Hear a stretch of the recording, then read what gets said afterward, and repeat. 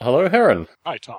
So, do you have any topics for this week? Yeah, I do. Hold on. Okay. I wrote a few things down here. Very good. One of them is I wanted to go back to a subject we talked about and then left it sort of up in the air. The idea about whether or not the future needed a unified story. Ah, yes. And my thinking on that is, yes, but it's not a story. It's a meta story that we all have to be in agreement upon. It doesn't really have any content. Mm-hmm. The story that I think, if we're going to have a reasonable planet, is that everybody has to be pretty damn clear about the nature of stories. They're welcome to have any goddamn story they want to, but if they start thinking they know that their story is the way the world really is, they need to be hospitalized. Uh-huh. And so I do think we need a unified meta story, a story about stories. Without that, I don't see much hope. Yes. In stark contrast to the way it is currently, where there is no hope. Well, the hope is that we will wake up from the trance of language. Yes. That's the hope. Yes. But yeah, as long as people think they know what reality really is, you can't negotiate. People like that cannot get together and come to some sort of agreement about how they're going to behave. So that's interesting. You've previously talked about science as being part of the meta story, but a lot of the way that science, particularly in the what I would call fundamentalist atheist community, describes science, is very much associated with the way the world really is. Oh, I know. Yeah, that's a problem. Yes. Yeah, absolutely. Yeah, science is just the best damn story we've come up with so far. Yes. And hopefully it'll get even better. I've let my mind wander, particularly in the past couple of days, associated with this notion of religious persecution that Christians, but a particular group of Christians in this country, frequently say that they are being persecuted by, for example, gay folk. And it is something that really strikes me. Well, there's the whole notion of being a victim, and I just read something. Yes. I just saw something about how the gays were ganging up and bullying people. Yeah. So the problem here is that in talking about any aspect of this, I don't want the audience to view the fact that I am one of these fundamentalist atheist folk. But it does strike me as very, very strange. It almost strikes me like maybe they need an example of what being persecuted really is like. Yeah, we'll show them. Yeah, I mean, because, you can kind of feign persecution as they appear to be doing. But the tax argument is something that I've always found really fascinating. The fact that churches and religious organizations in general are treated as charities. Therefore, they don't pay tax, which means that they're not contributing to a broader society as currently defined by the kind of tax codes. Well, they don't need to because they got God. Well, yes. You see. They don't need roads because they got God. That's right. Yeah. So what I found particularly striking, and I think this was around the time that I left the UK, was that Dawkins was arguing that his atheist group should get the same kind of charitable treatment. Well, that I like, just to tweak them. Well, That's a great it's kind idea. of interesting, because if you're not paying tax, then you're not paying for education, which means you're probably eroding the very principles that Dawkins was supposed to be in favour of. He's just doing it to call into question why they're getting... No, he was very serious. Well, he may be serious, but Dawkins, I think it'd be very different to sit down and talk with Dawkins after like 3 or 4 glasses of wine. So my friend Bruce Damer has done that. It was cups of tea. It wasn't glasses of wine. Yeah. But when I first took over the duties with Biota, I contacted Dawkins. I've contacted Dawkins maybe 4 times. The first 3 were very politely to ask if he would be interested in talking about his body of work associated with artificial life. And the final time was for him to give attribution to something that was part of the Biota Conference series that his webmaster had pulled from the Biota site and also was deep linking the audio. Less friendly-like in that circumstance. My view is that actually, because I wasn't on any of his talking points, and over this period of time he did talk on other podcasts, they were just part of his fundamentalist atheist narrative, which I think was distinctly different from what he was supposed to be doing, which was to be, an academic talking about science and reason, which was something distinctly different than what he did. So, my view is actually that and it's interesting because you like Sam Harris, I think these folk... I like Sam Harris's arguments. I think if there's any Christian who's anywhere has any shred of rational thought left in their mind, that Sam Harris could possibly be helpful for them. I guess my problem with Sam Harris is that he's not as educated as he needs to be with regards to history. And the kinds of things that I've heard him say seem to indicate that he has no interest in being a polymath, which has always been my critique of Dawkins as well. The people that came prior to Dawkins, folks such as Bertrand Russell, for example, acknowledged where they didn't know things and as soon as they acknowledged that, then invested some time in actually learning in those areas. And this current, phase from Dawkins through to Harris, they don't do that. They're not willing to acknowledge that there are gaps in their knowledge. They just think that they can kind of, hum a few bars in a particular direction to cover them. I don't know that to be a fact. I suspect that may be true some of the time or much of the time or even maybe all the time with them. But, I agree with you. That science is just another story as far as I'm concerned. And if we find a better one, go for it. It's just that's the best story. I mean, for a lot of stuff. I mean, there's a whole bunch of stuff that science doesn't even begin to deal with. But that for the stuff it deals with, science is clearly the best, most powerful story we've come up with yet.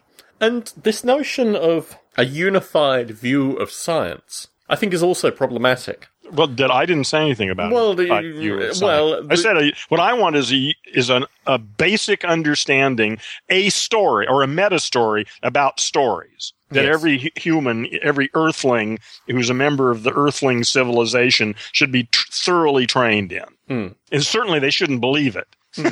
but they should have a good understanding of what language can and can't do and what its limits are. And again, this is just in our story, but I would say I can't imagine a real civilization that could sustain itself for, say, 1 million years that didn't have that as a fundamental understanding of almost every citizen. Well, Heron, I'm surprisingly sympathetic to your viewpoint here. I better reconsider this. Yeah, my view is we're playing the wrong roles here this evening because you seem to have come to me with something that I can't actually argue with on that point. I mean, what interests me is how far we are from that currently. Is there anything that we can do? Are there any things that we can enact in very small ways to start the domino effect? The whole job strikes me as breaking identification with the voice in the head. Job. Thank you. Oh, good. It's working. Yeah, that's, well, in this case, I mean, I might actually reconsider that and say, yes, the job. Well, it's interesting, actually, because I tried last discussion to break apart the notion of the voice in the head from the story.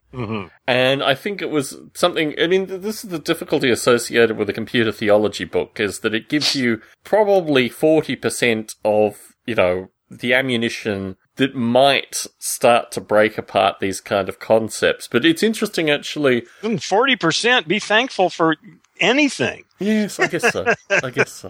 No, it's not enough. You're right. I was really disappointed when I finished the book. Yes. I got that sense quite thoroughly. It's, but it was worth it. I mean, it took me almost a year, probably more than a year to read, but I took off for like 8 months. Yeah.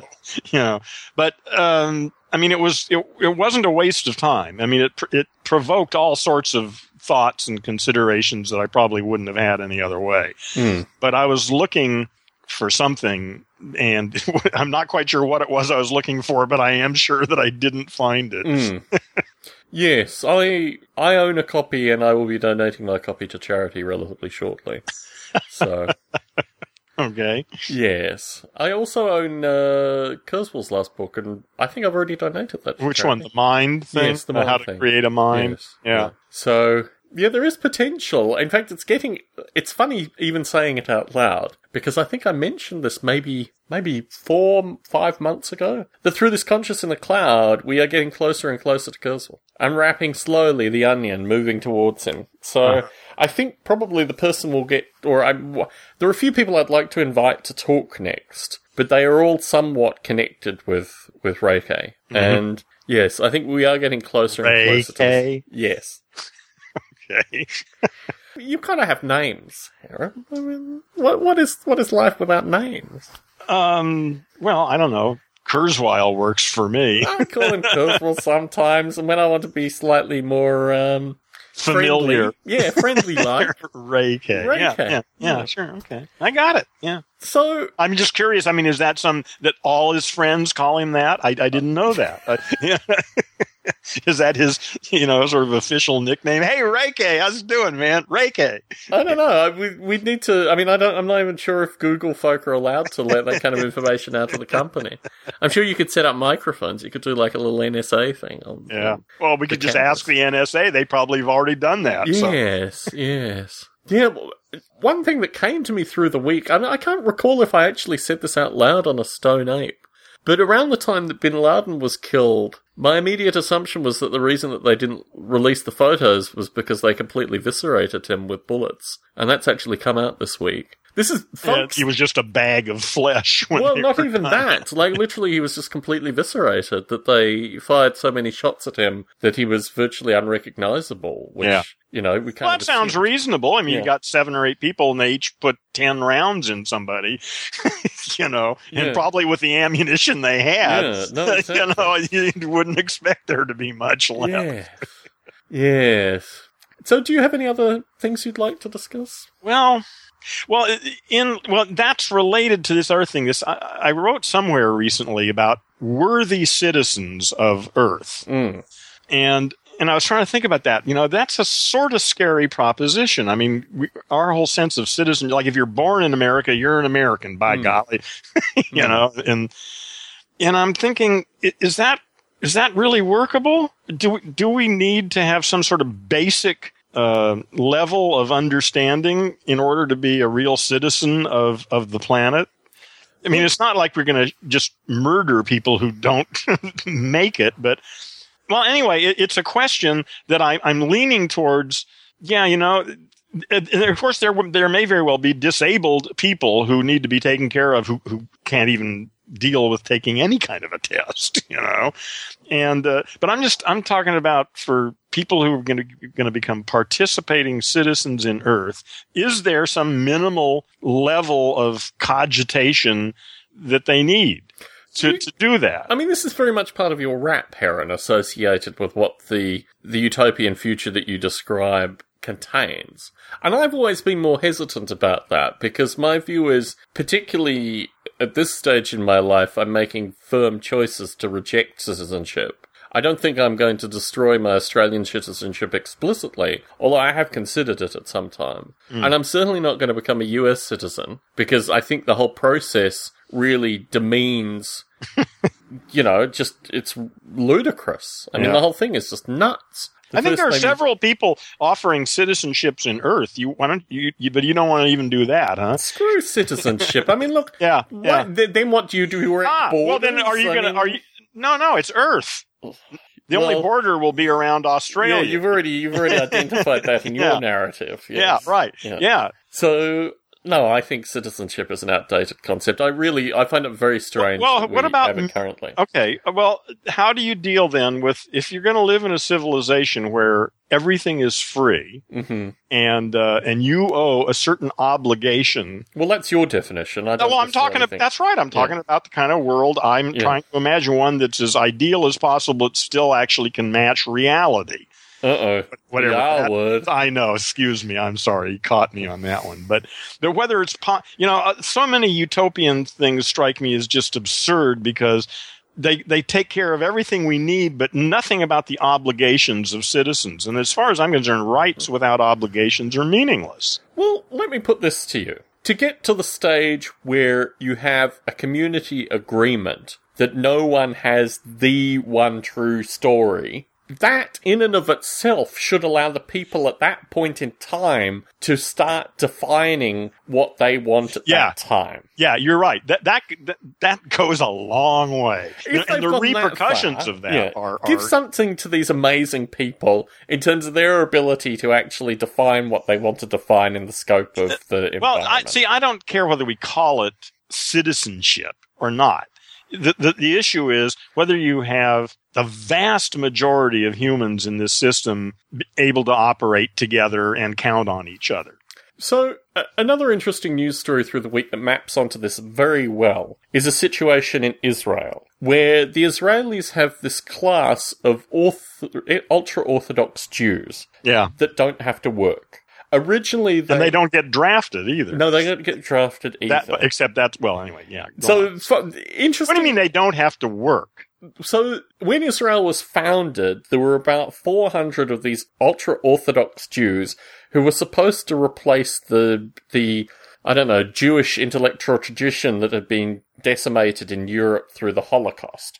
And the idea was that this small group would be able to do their religious study and would be paid for by the state. Oh. Funnily enough, however, people want to subscribe to this thing. It sounds like a good gig for a lot of people. Yeah, really. And moreover, when you're not working, you've got a lot more time to procreate. So they have a far higher birth rate than the rest of the Israeli population. And how do they determine who's in this group and who's not? Well, you see, it's very easy. It's like a calling that people have. No, I mean, how's the government make this distinction? Well, they wear funny hats and they have hair. Okay, so you come in and you look like an Orthodox and or ultra-Orthodox, and therefore you are. Yeah. And you get the exemption. Shit, could I do... I mean, all you gotta do is look the part? Heron, you'd need more hair, but you're on the way. It could take me a while to grow it, but I could get there.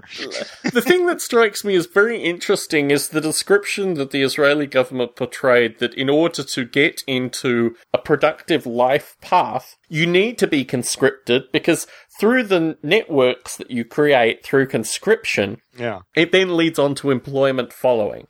And the reason that these people are not entering employment is not because the state has marked the fact... It's paid them not to. Exactly. It's because they're not in military service, so they can't get buddy-buddy with people that own factories. Yeah, right. That makes a lot of sense. Yeah, sure. Curious problems that Israel is facing in this context. But look, I mean, my view is similar for what you're portraying here. That if dutiful service is a requirement for a small period of time, then you might get all these other kind of curious byproducts associated with that. And although I'm not advocating ultra-orthodox here in your perspective, my sense is that, look, some people actually like to work on particular tasks. And I think... absolutely. Particularly, I mean... Well, there's nothing to prevent them from doing any damn thing they want to. But that's a separate... They've got 11 months to do that. Yes.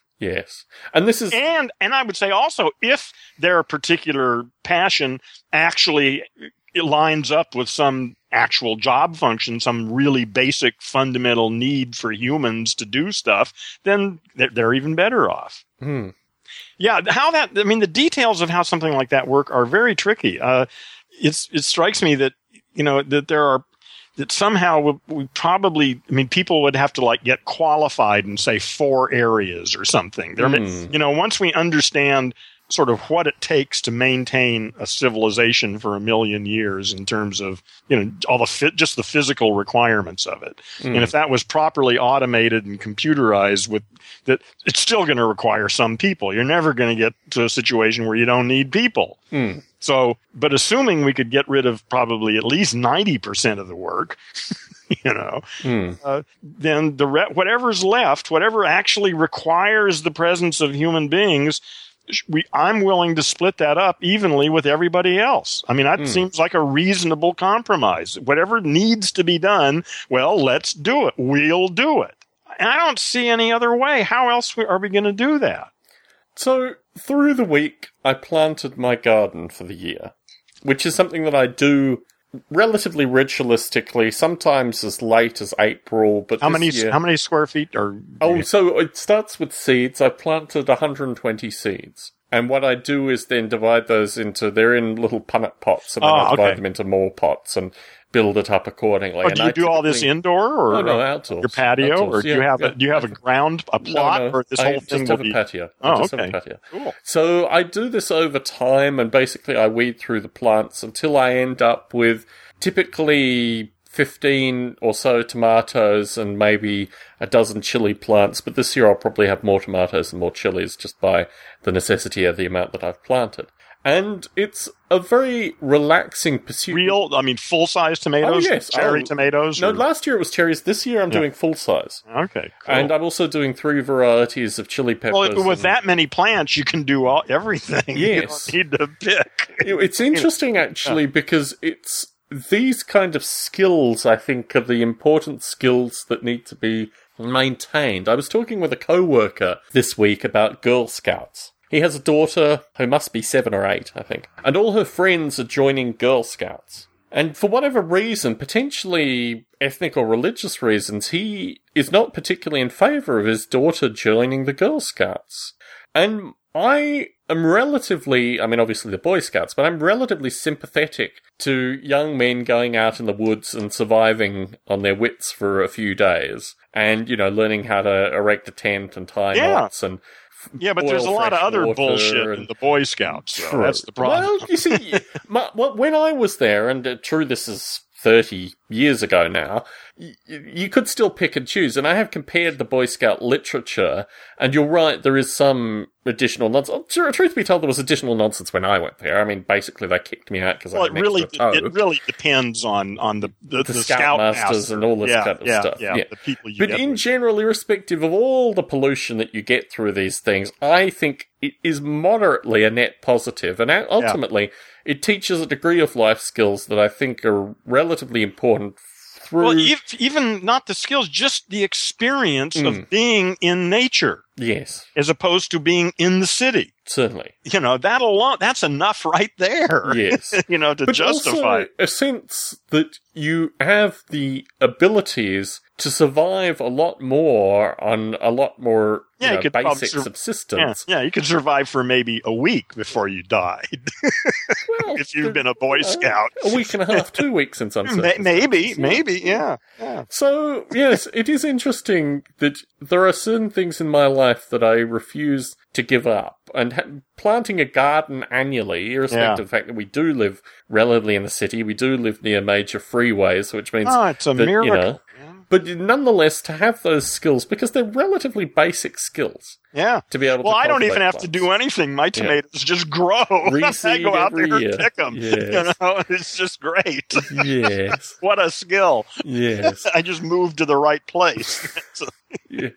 But I think all these things are important, and when you create this kind of utopian vision of society, you need to appreciate that these are the kind of skills that need to be maintained. Well, maybe not. Well, maybe not. In fact, the Soylent Purple kind of. Yeah. I expect we will do away with food. It's so much more efficient, man. We can get rid of kitchens and restaurants and imagine every industry, all the people involved in the fucking food industry. Imagine if none of them had anything to do. But consider a kibbutz here, returning to the Israel thing. There's no glamour in the kibbutz, but they're still, gathering food and preparing it for a community. Yeah. Well, again, that's part of the old order. That was what life was about for the last, 500,000 years, or forever, really. Yeah. But that's what I'm saying. I think we are I'm with Kurzweil on this. We are beyond biology now. Biology is part of it, but it's no longer the central issue in evolution. When I was considering potential topics for this evening, something rather curious came to me. About 20 years ago, in fact 20 years ago this December, I lived in Malaysia for a period of time, and I lived there on and off for about 6 months over a year period. And it was absolutely fascinating to me because I was, I guess, 17, 18 at the time. I did a lot of traveling. I met, loose women through the experience as well. I mean, it was really a journey for me. How old were you? At 17, 18. Oh, God, yeah, what a wonderful. So, lucky you. The thing that through this experience that struck me was how curious it is to go to another country, another society, and start to realize all the strange eccentricities that the society has adopted. I've talked previously in Malaysia associated with the rejection of English and the movement to Bahasa in terms of my generation. So the people I met of my generation typically didn't have very good English because they had not been taught English in schools. But another phenomena was this notion of Bumiputra, which means people of the earth, which meant that in Malaysia there are racially defined social strata. There are the Malays that are at the top social strata, so they fill positions of public office. They're basically like royalty. Then you have the merchant class, which is typically the ethnic Chinese. And then you have the Indian population, who basically fulfill other duties, but quite curiously, typically, will work in menial labour jobs so they can send their children to the UK or to Australia to study to be doctors, never to return to Malaysia. Last week, we were talking about a series of experiences that I'd had watching a documentary on airline crashes and near misses. And as we were doing this, whatever went on in Malaysia, or over the Thai, Vietnam area, started to kind of filter into the news media. And I was pondering through the week how the news media has actually avoided the kind of curious institutional corruption that you get in Malaysia associated with this Bumiputra phenomena. And then I noticed today, I think it was Christian Science Monitor, was the first major news organization to actually start talking about what a curious country Malaysia is in terms of, firstly, this notion that the Malays hold court, but secondly, that they can never acknowledge any failing or corruption, which is what is happening currently associated with this Malaysian Airlines situation. And what's even more curious is that the media's narrative is now so eviscerated in all possible directions that it really is a Stonian paradox of the notion of the story or the truth, which I think is very curious, kind of mapped onto this notion of what Malaysia is. It's interesting, actually, because when I think about Malaysia as a phenomena, this is exactly the same narrative of African Americans and other minorities in the US. I mean, their claim would be that basically, the white folk have filled a number of echelons in this country, and although it's not as formalized as it is in Malaysia, there's still very curious kind of stratas that are created in this environment. There's a lot of inertia here. Yes. But in Malaysia, it's actually law. I mean, it's curious law with regards to the fact that it's illegal to convert Malays away from Islam. So that is actually like a criminal offence. And if Malays stop being practicing Muslims, then that is also a problem that needs to be dealt with by the courts. But in this circumstance where you have all this kind of, I'm not sure if you're familiar with this probably is completely off your, radar, Heron. But the chief opposition leader in Malaysia was recently reconvicted of sodomy. The people who've been in power for the past 40 years in Malaysia, whenever an opposition figure steps up, mysteriously their DNA is found on a mattress and they're sodomy guilty, lock them up, throw away the key kind of individuals. It's a very, very strange country in that light. And to see what's going on with this... Well, what are the people who live there? I mean, is there a sort of mass of people who just are sort of there and not really part of any of this shit? Or so it's interesting. My experience there, and I dated a Chinese. Well, she was Chinese from Taiwan, although she was a Malaysian citizen for 6 to 8 months in Australia. She moved to Australia.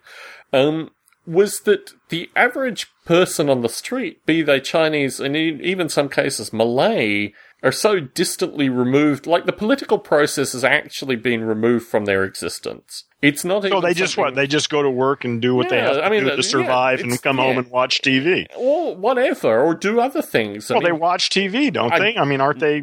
Isn't that television in Malaysia is very, very... I don't imagine... Really? I mean, people actually do other things if TV is available? The thing that you miss here is the quality of food in Malaysia. People in Malaysia are considerably more... They'll get out on the streets, they'll meet, they're considerably more social, and they don't, food is 24 culture. Hours. Yeah. The whole notion of sitting at home and watching television is so withdrawn. So is that rare then? About this society. Is that rare there? Well, it's considerably more rare than the way television is consumed in this country. Well, it's ubiquitous here. I mean, it's everywhere. I mean, there is. You don't watch TV. Think people. Well. No, I've seen the evidence. Well, increasingly, I think people are watching less TV even in No, they're watching YouTube now. Yes. No, but I mean people sitting in front of a screen. I think YouTube... I don't want to besmirch YouTube here, and I think YouTube is I'm not vastly besmirching it. It's just superior. Almost anything is better than TV, and especially people can create their own YouTube as well. Listen, my favorite saying in this area is that the whole thing about TV is that it will waste your time for you, but on YouTube you have to waste your own time. Well, that's very interesting. And that's good, because the thing is, when the YouTube video is over, everything comes to a stop. But on television, it never ends. It just goes on and on from one thing yelling at you to another. Well, yeah, I mean, it's interesting because I think your consumption, your former addict status here... Yeah. defines your view associated with media. And I'm not talking I can also television. listen. I can also talk about. I used to walk every evening for about 3 miles, and I lived in a fairly nice neighborhood. Mm-hmm. I'd walk in the evening when it was dark, and I would say 8 out of 10 houses I passed, you could see the blue screen. I know. It's a phenomenon that I acknowledge. A dark room, and a blue, blasting, flickering screen. Yeah. Well, now, thankfully, people are, aside from YouTube, paying my rent and watching Netflix and a variety of other. Well, actually, the internet is vastly better than commercial television. That's what my experience was. Yes. And that, for me, was addictive. And you're never sure now whether blue screens are Netflix, Hulu, or no. You can just you don't know what it is, but you know it's it's video. You know they're looking at video. Whether it's off a television or a computer, you can't tell. But so this has been interesting this week in particular, because one of our favourite topics, or at least our favourite topics over recent recordings, has been associated with, well, two little old ladies in Australia. And through the week, our listener, Jim, who also knows these two little old ladies, got together with them. And he told me in advance, actually, that they're coming to San Francisco. They will be here in July. Jim is highly in favour, as you are, of me creating a documentary about these two. To the point where... I'm not so hot on the idea now. See, I was going for the old ladies in the comfy chair. I know you've seen photos, you're more educated. And some cats, too. Some nice cats. Yeah. So I'm. But now we're in a definitely more kinky area. The thing that interests me about this is that Jim had them over. He invited them over for dinner, and he said to me very proudly that he was playing them SA. So they heard our discussion. Well, that's what interested me at the time, and then I realized that they were in the vicinity. Now, SA, as he pointed out, also stands for South Australia. And the recording that I took of them, a year and a half ago now, maybe 2 years, a year and a half ago, was called the South Australian Takeover Show on Model Rail Radio. So he actually pointed out that he was playing to them that audio. But I think he's also talked to them in broad brushstrokes associated with this phenomena of transgender model railroaders. And as I know Jim will be listening to this audio, he can fill in the gaps. But I feel this week, here's the other part to this. So, as part of my 10 hours of Netflix, I found a documentary on Netflix called The Prodigal Sons, which is about a transgender woman returning to Montana. And really, actually, it's about a series of other things. I'm not going to spoil it for the listeners. But again, when you say a transgendered woman, meaning she used to be a man, yes, that means she's now a woman. Okay. She used to be the quarterback on the football team. In fact, she's one of these curious... And she's probably still 6'3". Yeah, no, she's huge. But actually, she is a remarkably...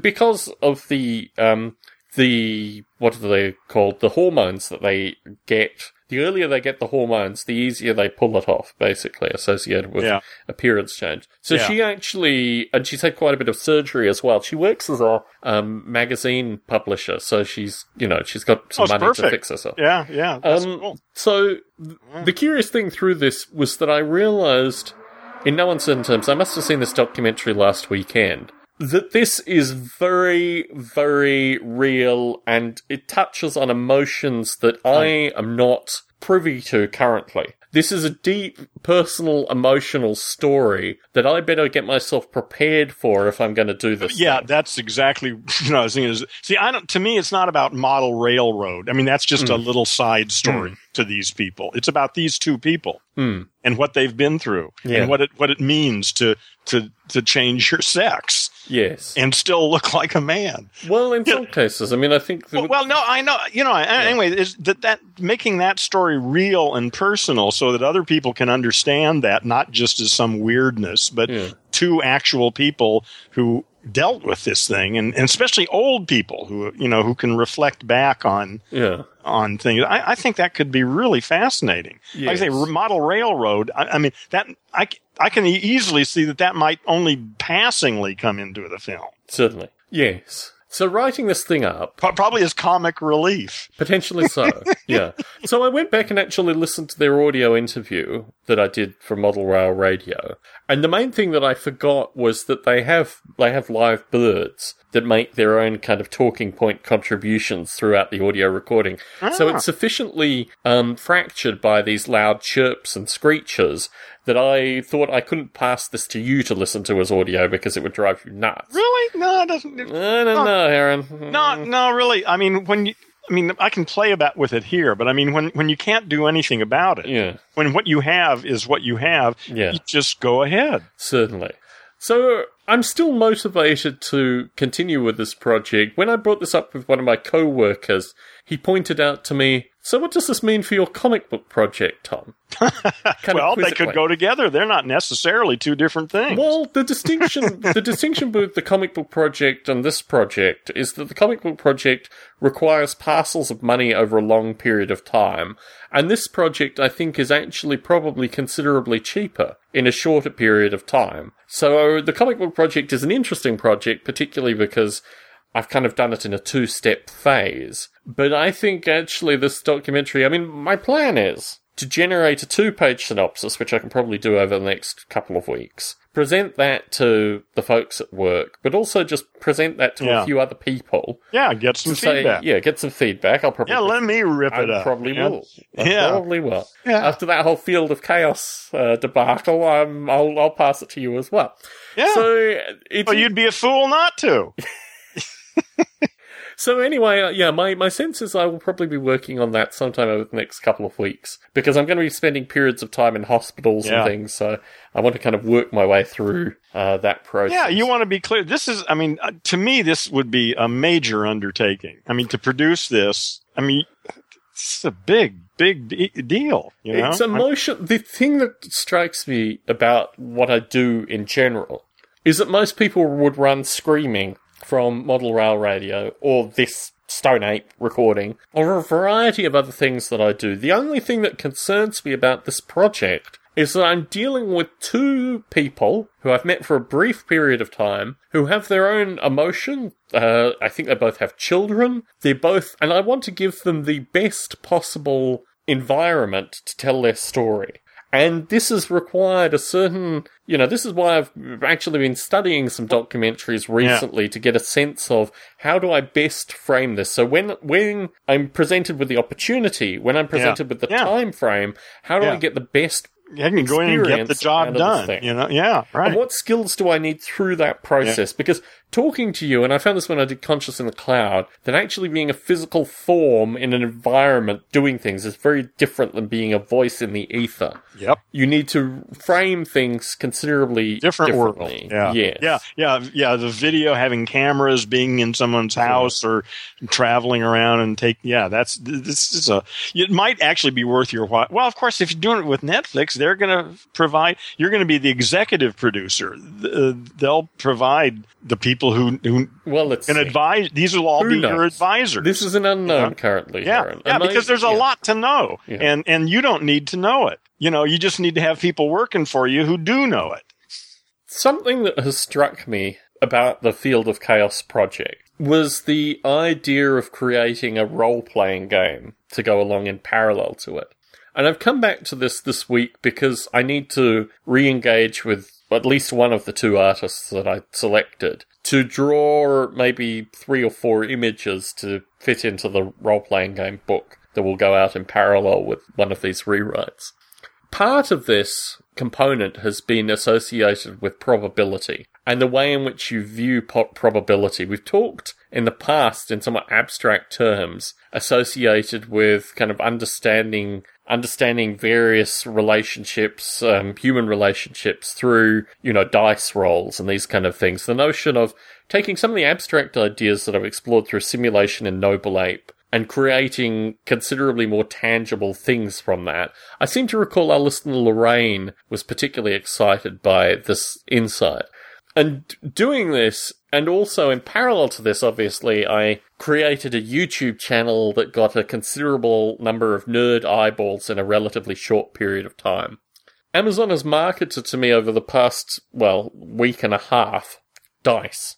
Vast quantities of dice. To the point where I've thrown down $30 in the past week to get 2 different large groups of dice. And I put together a YouTube video for each of them as a review online associated. I'm confused here. Dice. You mean cubes with dots on them? So because that would be boring, Heron, what I'm talking about here is what is kind of popularly referred to in the vernacular as dungeon dice, or, 4-sided, 6-sided, 8-sided, okay, yeah, any number, 12-sided, 20-sided dice. Sure, yeah, okay. Yeah, with numbers on them or some symbol or something. Yes. Yeah, right, okay.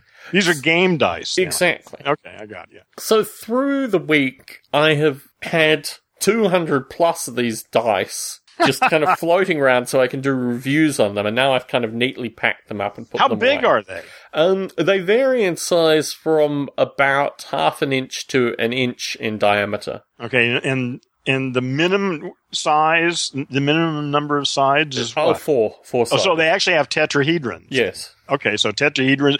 So they're just going all the way up to as far as they can go until it loses. No, actually, they stop at 20. You can get 30 but that's what I'm saying. 100-sided, but they didn't go that far. It was just the 20 and the Well, yeah, if you're talking about something an inch or even 2 inches in diameter, going beyond 20 would be sort of pointless. Well, yeah, the 30-sided dice still fit into that area, but it is... Yeah. So this notion of probability mapping onto reality or perceptions is something that comes from my relatively early childhood that I was just able to embody through Noble Ape. But I kind of returned to my roots through this week, holding these curious things in my hands and just rolling them to get a sense of the fact that this is what has to be embodied in this role-playing game. I'd written the role-playing game very tightly associated with 6-sided dice, but I realized actually this week that the tactile joy of these other different-sided dice, and also the fact that the folks who would be purchasing this role-playing game would be very much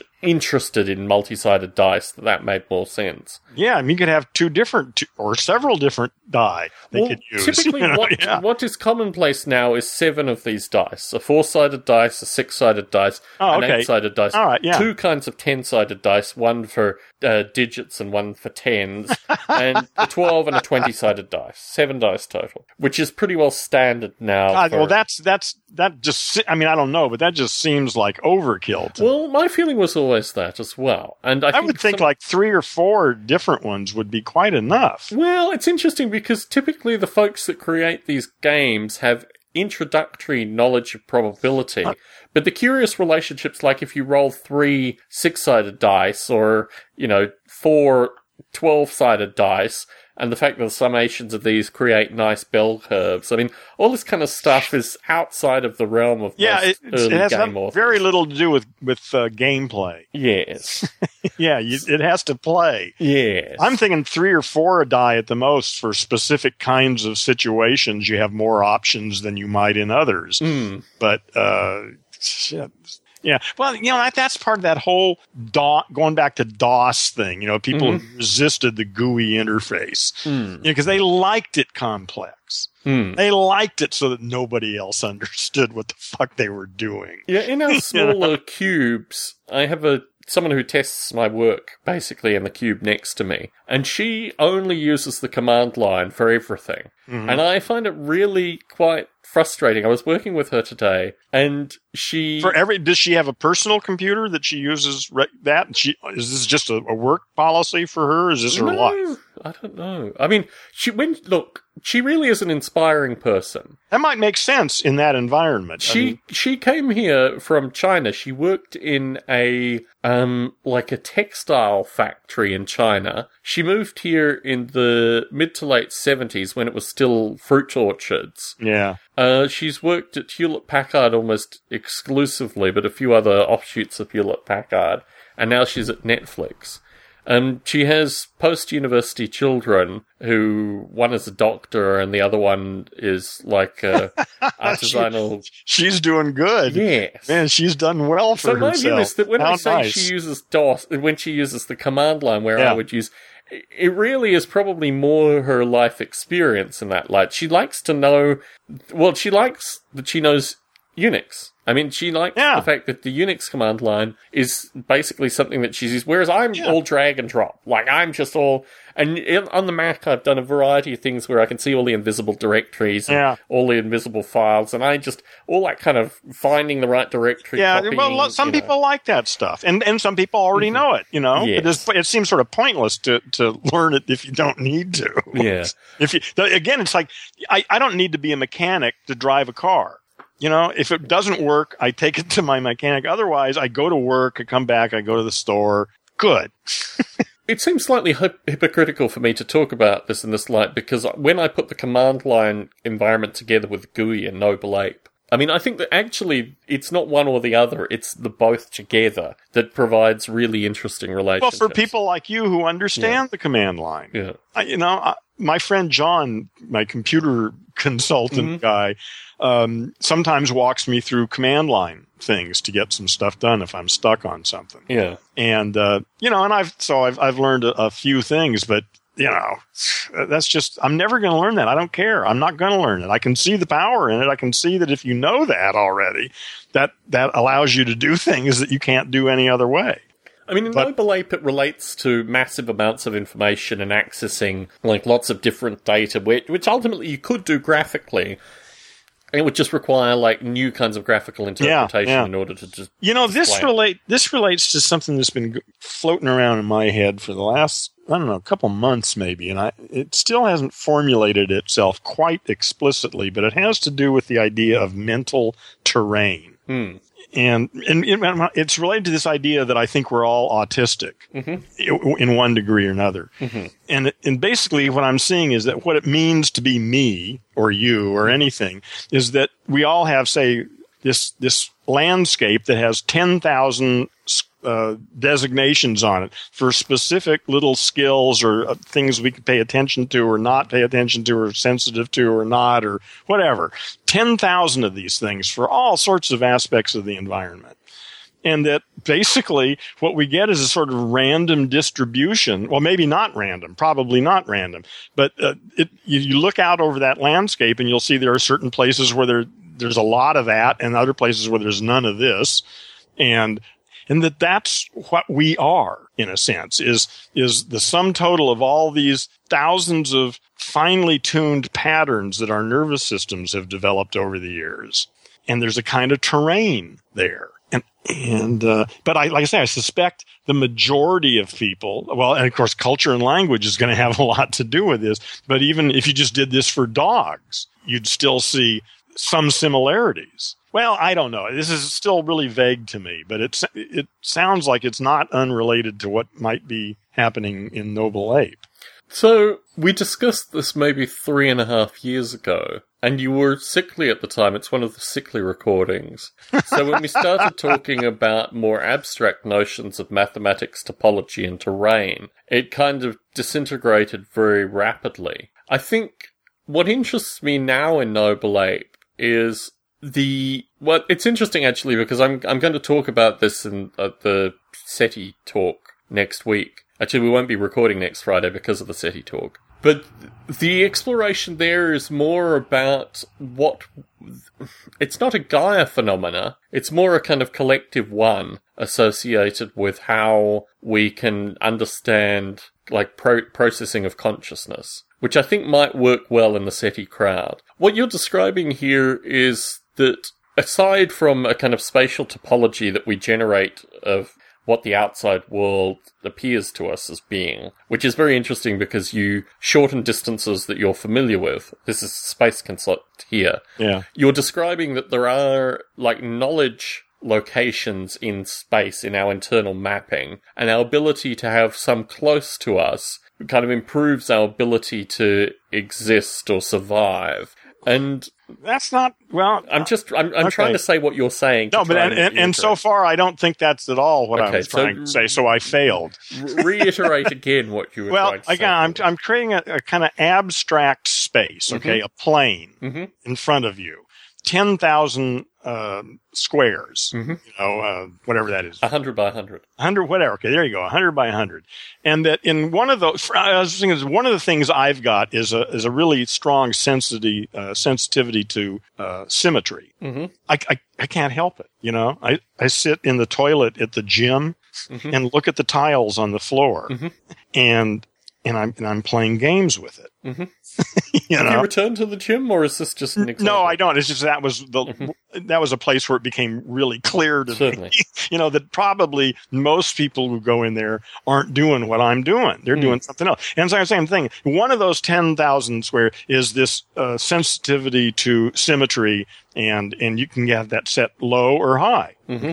And right next to that is something else, quite specific though, but still abstract. And anyway, all 10,000 of those, when what we are is just how those things seem to be set. Mm. And if you look, you'll see probably it shouldn't be difficult to actually create this abstract space and make a few assumptions and test it. But that there are going to be places where you'll see ridges and valleys and all sorts of patterns.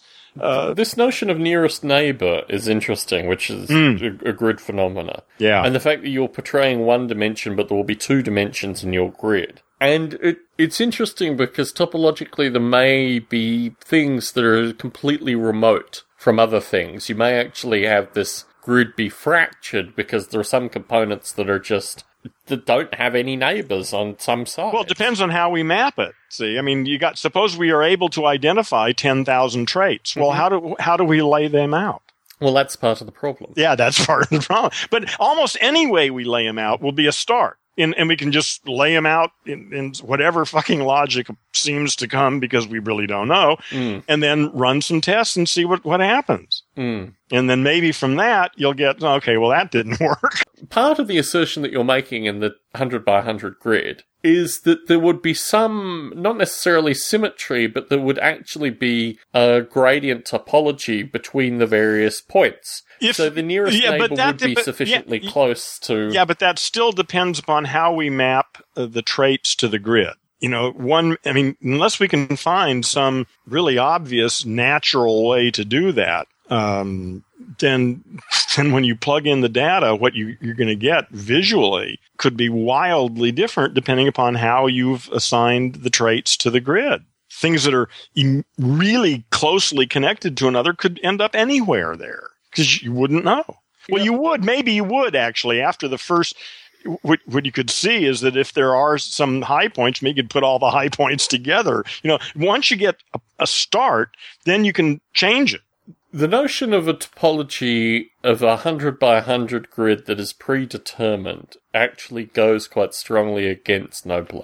Wait, I don't understand what you mean by predetermined. Well, the fact that you have the fact that there is a topological map that you're describing qualities at 100 by 100, where each of the grid points is a particular specifiable quality, like a scalar value. Right. Like I say, like being aware, like Exactly. a sensitivity to symmetry, something like So that. if you can define it in these kind of contexts, although you could create an artificial life simulation to embody that, the nature of emergence through that would be, well, You could use natural selection at that point. You could vary it randomly, and see what works. see what's mated and reproduced accordingly. Yeah. I guess, yes, in the notion of kind of perfectly predetermined grids, you would get some interesting variation through that. Well, this is just a first approximation. Yes. I find it useful in thinking about people, though.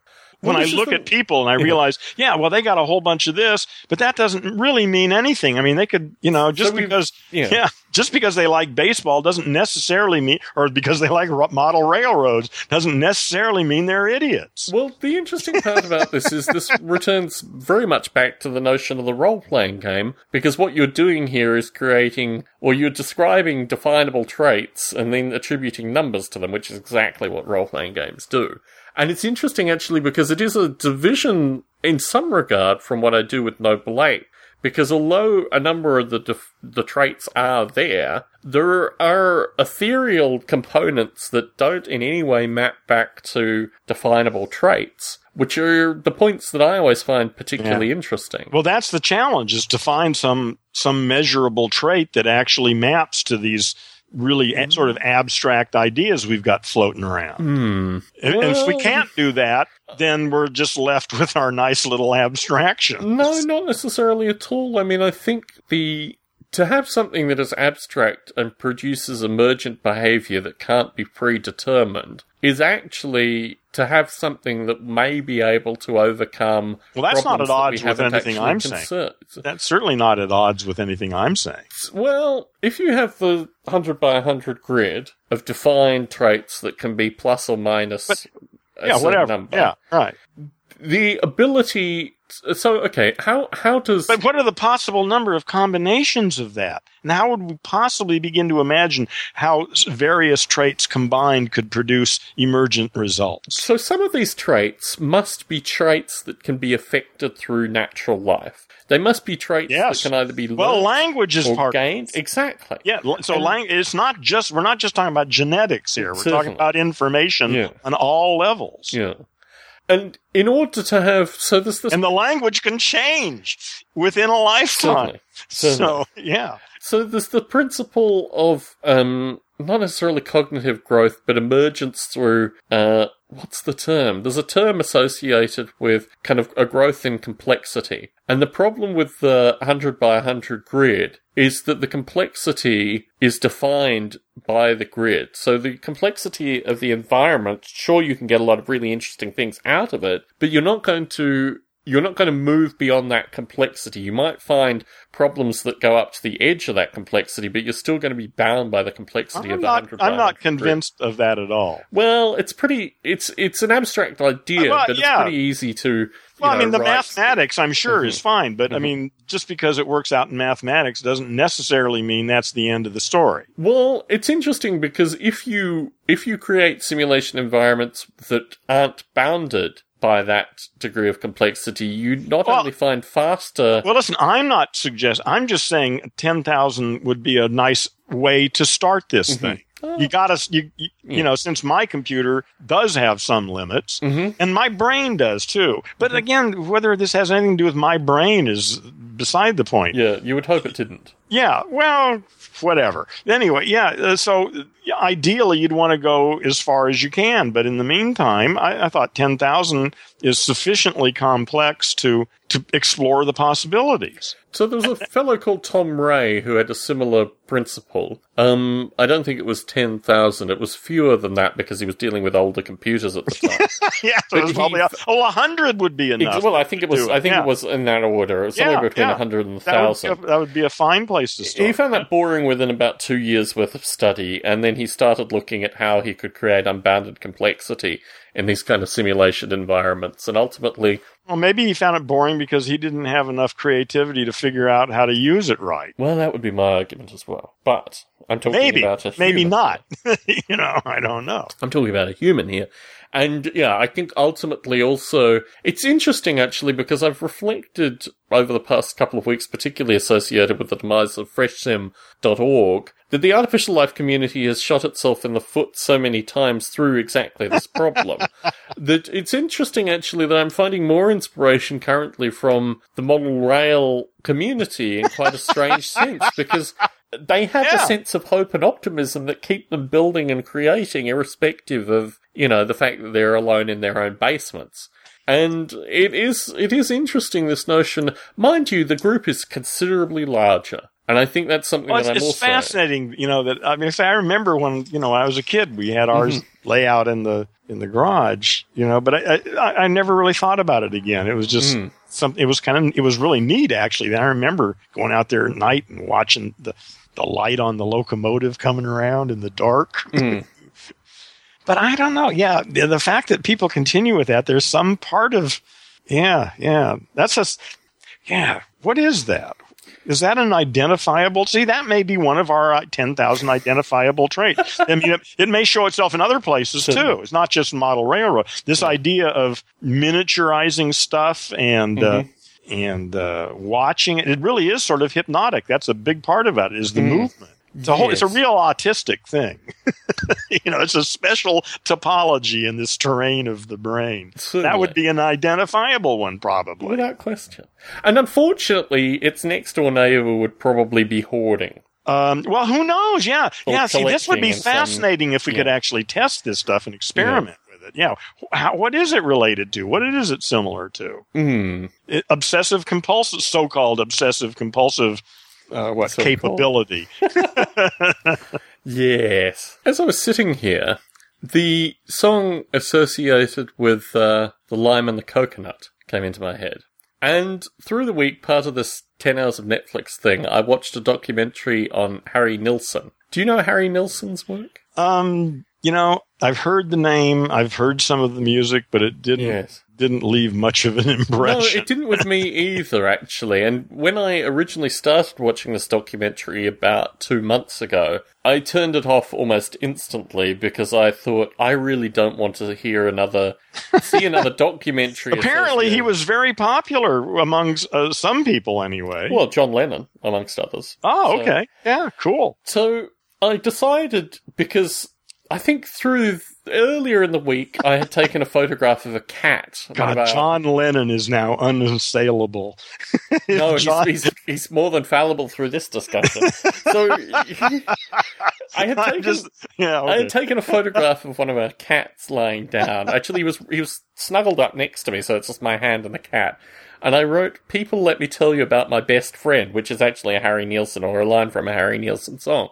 And I realised, actually, I probably should watch this documentary if I'm now quoting the fellow on Facebook. Yeah. The thing that struck me about it is that he's one of the more insipid, musicians, and the stuff that he does, I don't think is musically brilliant. A lot of it is kind of bit elements. Although his stuff is used very heavily in commercials, television commercials. In particular, television commercials from my childhood. Yeah. Which was I found particularly curious. It's all part of the plan from the beginning. Yes. Well, that was the thing, is actually he was like a publishing person. He never toured. All he did was wrote music for either other people or for, for advertisers. These bit things. Yeah. But but that's a fine thing to do. Some people, work at the gas department. It's a real profession. It's a real job. Yeah. And he was quite good at it. He'd made a good living at it too. But the funny thing is, he spent most of his life as an alcoholic and a heavy cocaine user. But all of this... Well, that's right, he could afford it. Certainly. Is he dead now? Yeah, no, he died in the early 90s. He died the day of the LA earthquake, actually. So you might know where you were then. The big one? Yeah. Actually, I don't. I've lived in LA all my life, and we've had so many earthquakes. Well, there was one in the early 90s which caused bridges to collapse. Yeah. That was the one up in Big Bear, yes. Yeah, maybe, yeah, anyway. It wasn't actually, and I was actually at ground zero. No, you've told me the story. Yeah, okay. Yeah, about that was a big... coming outside and emerging out with all the other humans and being part of that thing. Yeah, the end, it was here. This was it. L.A. was gone. Yes. Or so you hoped. No, man, I was worried. I'll tell you, it was scary. Yes. The thing that struck me about the Harry Nilsson documentary is that in most documentaries, folks that abuse drugs and alcohol to the extent that this fella did, it would have been like a negative, horrible thing about this is the thing that killed him. Yeah. But when covered by a group of musicians, it was almost like he was a really good time. You know, we went out all the time. Man, we got stoned. Yeah, and this the story of when the Smothers Brothers. I don't even know how I refer to the Smothers Brothers. The Smothers, that's enough. If you don't know who they are, then it doesn't make any difference. There's this account of Harry Nilsson and John Lennon going to the Smothers Brothers, I don't know, reunion tour, the first leg of this, just being belligerent drunk and eventually being thrown out. John Lennon and this guy Harry Nilsson, yes, got thrown out of the Smothers Brothers reunion. And there were all these kind of strange vignettes through this documentary. But so far, so good, man. Yeah. It left me with a sense that sometimes it's okay to be mediocre. Like, you know, some people just, like say, work at the gas company all their life, you know, and they have kids, and then, fuck, what the hell? What can you say? And other people, it's all there. It's all possible. Yes. Yeah, I've been pondering this, and it really was an incident this week. I got out of the shower first thing this morning, or not this morning, a couple of mornings ago, and I went to brush my hair, and I looked in the mirror. And I've kind of been going through this phase recently, particularly because my spiritual advisor had a photograph of me 2 years ago. And she said to me, quite explicitly based on this photograph, Netflix has really aged you. Like, you look visually very different. Really? And I looked in the mirror at this kind of leathery face and, and I was just combing my hair, and I realized at this rate I'm going to end up looking like heroin in 10 years' time. I'm not going to survive through the 40s particularly well. And I just thought to myself, I need to do something. I need to, just acknowledge this thing that has been the past however many years of my life, and acknowledge that I need to detoxify from it as well. You need to realize that you're a brain-damaged language I've gone that far, Aaron. Okay. Well, and then all your stories are just your stories, and now it's time to start taking responsibility for your stories. Yes. No, I mean, look, that's what the haggard monkey that looked back at me through the mirror acknowledged. Full frontal. Yeah. No question. Yeah, I know. It is a call to reality, isn't it? Yeah, there's that R word again, Aaron, but moving on from that. Well, we'll just ignore that word. Yes. No, you're right, man. I look at my skin and at 68, I realize, it doesn't look like it did when I was 30. It's not bad. Actually, I'm really quite pleased with the way I've aged so far. Mm-hmm. But still, if I don't have to look all that carefully to see the signs of age. Yes. I guess the thing that struck me was that I needed to start to embrace the deteriorating monkey more than I've been. The monkey has always been a vehicle for me, as you've described for you as well. Yeah. And there was a period of time in my life where I seriously distrusted my own existence. More than the stuff that we have described, I really got a sense that I was just sitting in the back row of some seedy cinema in San Francisco watching this documentary on this shit, where I couldn't leave the documentary. I probably wanted to go pee, but I was actually just stuck watching this thing. And I went for a period of time actually where if I put my hand, and this is prior to my spiritual advisor, but if I put my hand down on the bed and felt warmth when I woke up, it would actually shock me. I mean, it was really that level of kind of disconnection from the monkey. And through this period of time, I mean, particularly because it occurred mainly, leading up to when I lived here in 2000, but also very much while I was here in 2000, I realized that I basically abuse my body. Yeah. I don't sleep enough as I should. I spend all my time in this kind of intellectual domain. I've really not done a lot. I don't remember who it was that said, now it might have been George Burns, but he said if he knew he was going to live this long, he would have taken better care of himself. Yeah.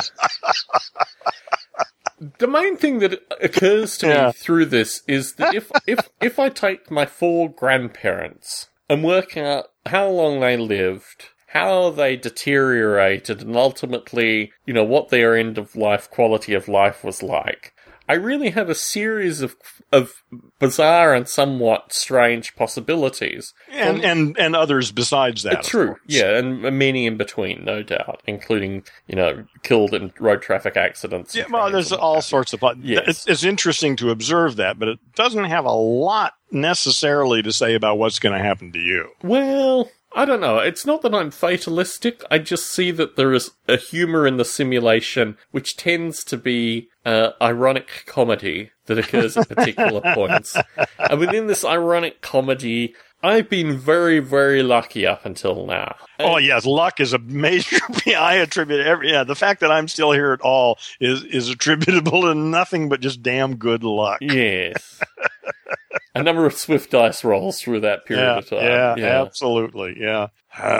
So one of the topics that I wanted to explore, and you may be hesitant to talk about this. Oh, then let's not even bring it up. No, I want to bring it up, because then you can knock me down, and then we can... Okay. Beyond right. Adultery. I warn you right now, I probably don't want to talk about it. Beyond Adultery. Oh, I love that. That's a great title. Yeah, it's funny, isn't it? Yeah, it's a damn good title. So do you want to talk about that at all? Sure. So what are you going to talk about within Beyond Adultery? Well, I've got 20 minutes. Mm-hmm. I don't think the whole thing is... Well, from what I can see, basically Jack, the guy who's put this together, they're having a thing called Com Week at Fullerton College, okay?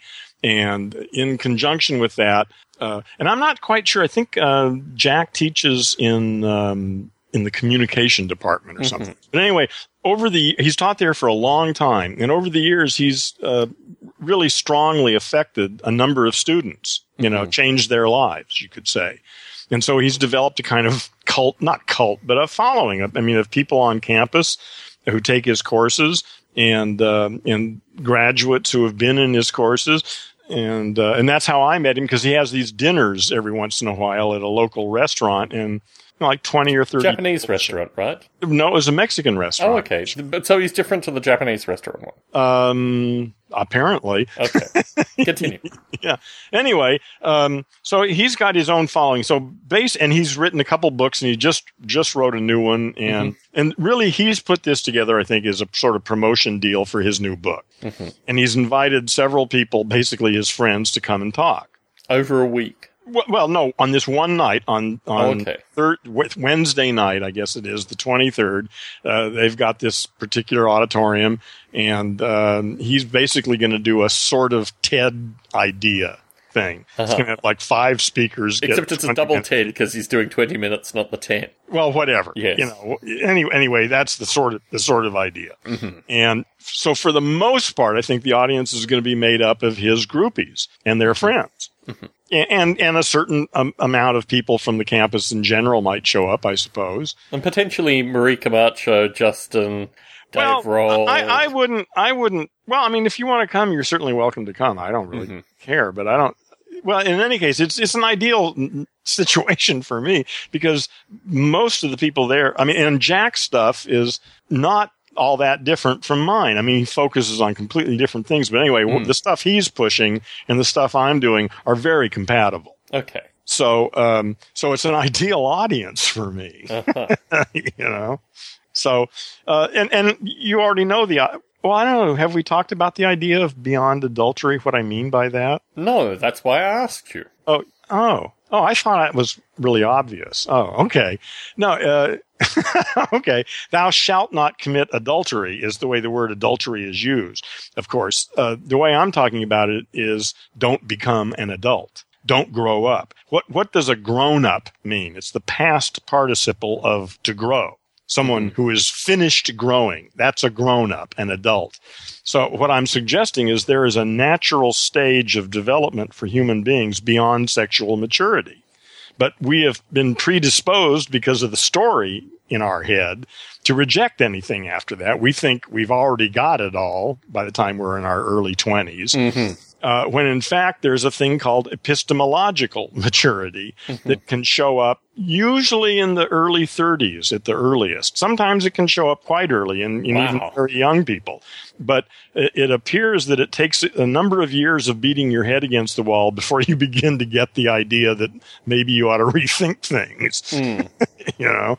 So that's my basic premise, is that there's a stage beyond what you call adulthood, called epistemological maturity, and the central feature is breaking the identification with the voice in the head. The voice in the head has ruled humans forever, since we were little scurrying rats. That's an interesting... Well, so I would argue that the nature of the cat voice in the cat head, because I've had the opportunity to study this frequently. Yeah. Is a very interesting thing, because actually the kinds of narratives and the kinds of reinforcement is very different from cat to cat. But they do appear to have a complementary story that is very much part. So, for example, we have there's part that's genetic and there's part that's learned. I think vastly more is probably learnt. We have a street cat. Yeah, when you talk about cats, one street cat in our midst, and his eyes will glaze over in certain circumstances. He's actually been a feature of the Stone Ape podcast for the past 4 years. He's the cat that likes El Pollo Loco, in particular. He is a very curious character because he's also huge. He's like, I don't know, 38 inches from nose to tail. He's a big cat. Have you weighed him? He weighs almost nothing currently, because he's now in the stage of his life that some animals get to, where basically he can't keep food down. He's been very lucky over the past few days. He's had meals that he's been able to keep down, but he weighs about 11 pounds. Dying. Okay. He's in the point where his organs will be consumed by his body. Yeah. He's at the end of life. Well, so you provide a good place for him to experience that. That's exactly what we're doing. But his narrative is very curious, because he will switch to the street cat, and he almost has this look of, I have no control over this, I'm just going to go after this food. In fact, as we were talking, he was hovering over our garbage bin in the kitchen, looking as if he was uncontrollably about to pounce into it, because that is very much his narrative. But yeah, it is a very strong internal narrative. We have another cat, the one that has the seizures, where prior to his seizure period, he had 3 or 4 quite distinct characters that he would play. He had a character that was like from some kind of Bruce Lee ninja movie that would do kind of strange movements. He had a very protective character that, liked certain things. He had a kind of adventurous character, but they were all distinct characters that he would ebb and flow between. Yeah. We have another cat that is extremely authoritarian. He's very interested that everything is done exactly right. If there's another cat mucking up, he'll walk up to the cat, slap him around the face, and then walk off. He's a very curious creature, because if you hold him for an extended period of time, he becomes irritated.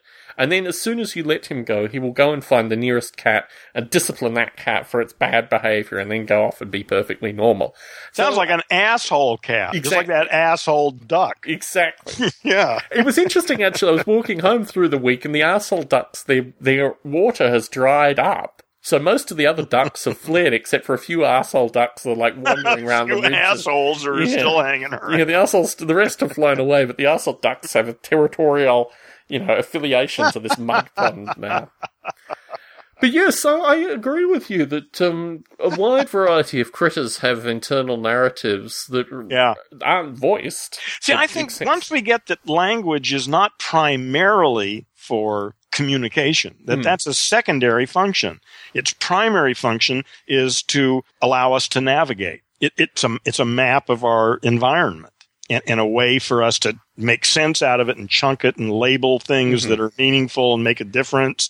And all that can be done internally. Where our environment also includes a wide variety of other primates that we are Well, now, yeah, it's all changed now. I'm just talking about, historically. Yeah. Now you can't get language out of it anymore for us. Yes. You can't talk about. I mean, even a child from the moment they're born, they're already involved in language. They've had it from in the womb. So we can't ever experience the absence of language the way a dog does, or at least the kind of language that we have. It's interesting, actually, in your description of adultery here, because you started off with a description that is very much analogous to Peter Pan in a very abstract sense. The little boy who refuses to grow up. No, that's not at all. Exactly. Yeah, no, this is the point I was going to make. It's about growing past being an adult. This is exactly the point I was going to make. And you then almost kind of redefined your parameters associated, firstly, which I think is actually very interesting, this notion that it requires a certain degree of wisdom. It takes a little bit of time. Yeah, you need to beat your head against the wall for. Well, see, if children were raised properly, they wouldn't have to go through any of this bullshit. But what I'm talking about is when you're starting off with 20-year-old brain damaged language monkeys, then all this stuff I'm talking about is what applies. If children were raised properly, none of this would even be an issue. So in saying this, you've reminded me of one component of the transgender documentary that I wanted to discuss. And that is that within the community of model rail radio, there are people who are very active and very fulfilling contributors, but also who view themselves as being conservatives, whatever that means. Mm-hmm. And part of this is actually, normally I wouldn't care about offending these kind of people with my actions. But because they're active contributors, and I actually have a great deal of respect. Well, why don't you have a show on that? Well, this is the interesting thing. My view is actually to individually approach them and talk to them explicitly about this. I don't imagine they would have too many problems associated with this, but you never know. I think you're right. I think a Skype call is neat. Yeah. You need to talk to these people and say, look, here's an issue that's come up. But returning to your point associated with adultery, I think that's there's an interesting, cross-pollination with those two ideas that in creating this notion of the language monkey and the language machine and all these kind of things, and actually Andy Dixon, the fellow who had only listened to one episode, recently came and joined the Stone Ape Facebook group, cementing the fact that he is a true listener to this particular recording. But the whole nature of the description is, I'd be interested, this thing is being videotaped, right? This Beyond Adultery talk? I'm not sure. He wants it, yes. Okay. And apparently it will be, but I had to sign a video release. Wow. So. Wow. Would we be able to get the video? I imagine, yes, when it's, I imagine all this will be available. I mean, that's why he's doing it. He's doing it to promote his stuff. What we do with video is considerably more abstract than what someone at Cal State Fullerton might do with video. I mean, my view is... Well, they'll probably put it on YouTube. Well, let's hope that's a start, Heron. Yeah. Well, that's what I'm assuming he's going to do it. Well, that would be my hope, but many people haven't gotten to that. Well, I'll make sure he's aware of that. And similarly, I personally would like it for the Internet Archive to put into the Stone Ape feed as well, potentially. Are we willing to go that far? Yeah. Well, I'm not going to promise anything. I may just go up there and have a stroke, and fall on the floor. So, I don't know what's going to happen. I understand. I'm not trying to presuppose anything. Yeah. No, I'm assuming it's going to be fun. For me. I mean, I wouldn't be doing it if it wasn't going to be fun for me. Yeah. So I'm just trying to figure out. Okay, I'm going to have a group of Jack, followers, and his stuff is right in alignment with my stuff. So I'm just going to go there and sort of lay some real hard lines on them, straightforward, and just see how it goes. Yeah, I do hope there will be some Stone Ape listeners there as well. Well, it's okay with me. Like I say, I don't have a problem with that. I really don't give a damn. Yes. Marie Camacho, Justin, I'm looking at you two in particular here. Facebook photos, please. It would be fun, especially if Marie and what's your boyfriend's name? Justin. Yeah, especially if they came up and introduced themselves. Definitely. That would be cool. Yeah. But, April 23rd, people. Mark it off in your calendars. Yeah, I don't even know what the parking... I'm really beginning to think this is going to be a pain in the ass. I mean, it'll be worth it, but, I'm thinking, I don't know what the parking situation is. Cal State Fullerton's an interesting place, though. It is? Yeah. Well, I mean, in terms of its kind of... in terms... Tell me about it. As you say, the parking situation, all these kind of things. I mean, am I going to get an executive parking place right next to the auditorium so that I can go in and give my very important speech? My view is that when you used to spend your time walking the neighborhoods for 3 hours, you were probably getting the kind of exercise that you'll be needed for. Yeah, but I Cal State can't. College. Yeah, that's what I'm thinking too. See, and I can't really do that anymore. That's one of the problems of my particular Monkey. dottage.